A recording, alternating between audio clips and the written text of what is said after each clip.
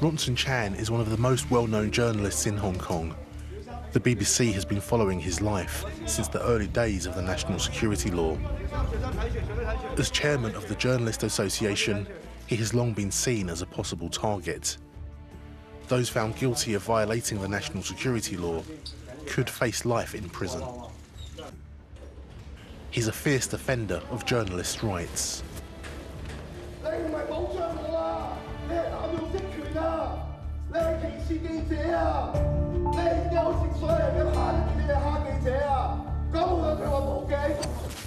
He was an editor of one of the last independent media outlets in Hong Kong, Stand News. In December 2021, Stand News was raided by the National Security Police. Senior editors were arrested and detained. The charge, publishing seditious material. On that morning, National Security Police came to Ronson's door.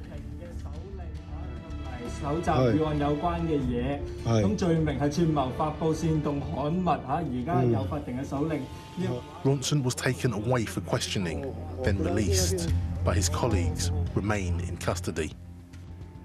It's been months since we last heard from Ronson.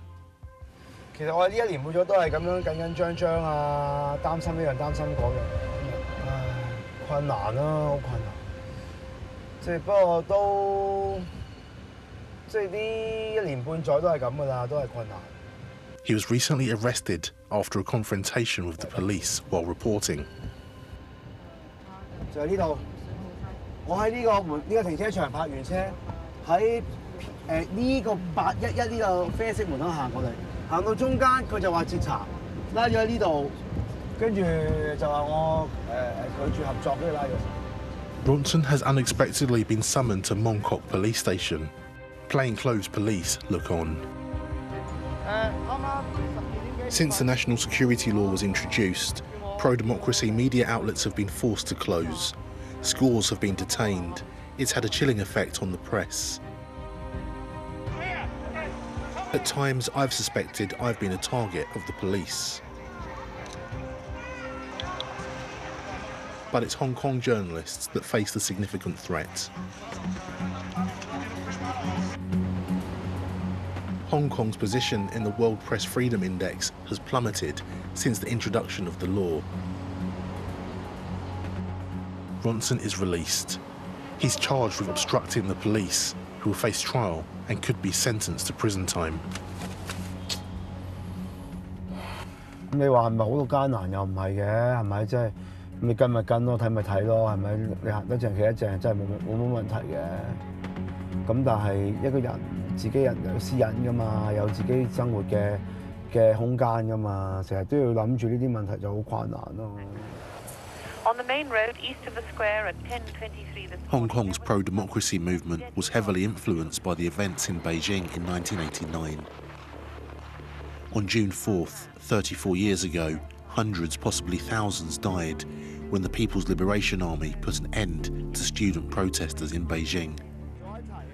Today is the anniversary. Hong Kong was once the only place on Chinese soil that publicly commemorated the dead.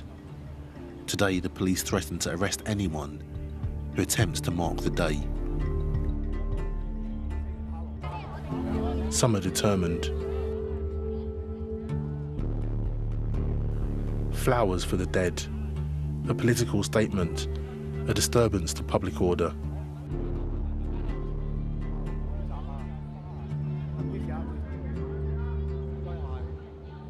Ronson is reporting. He's just returned from a 6-month fellowship in the UK. He's returned to Hong Kong to face trial.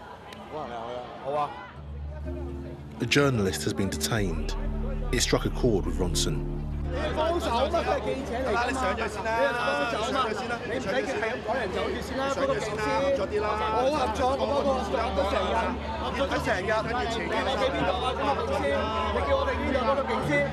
I just can say that we can try our best to survive.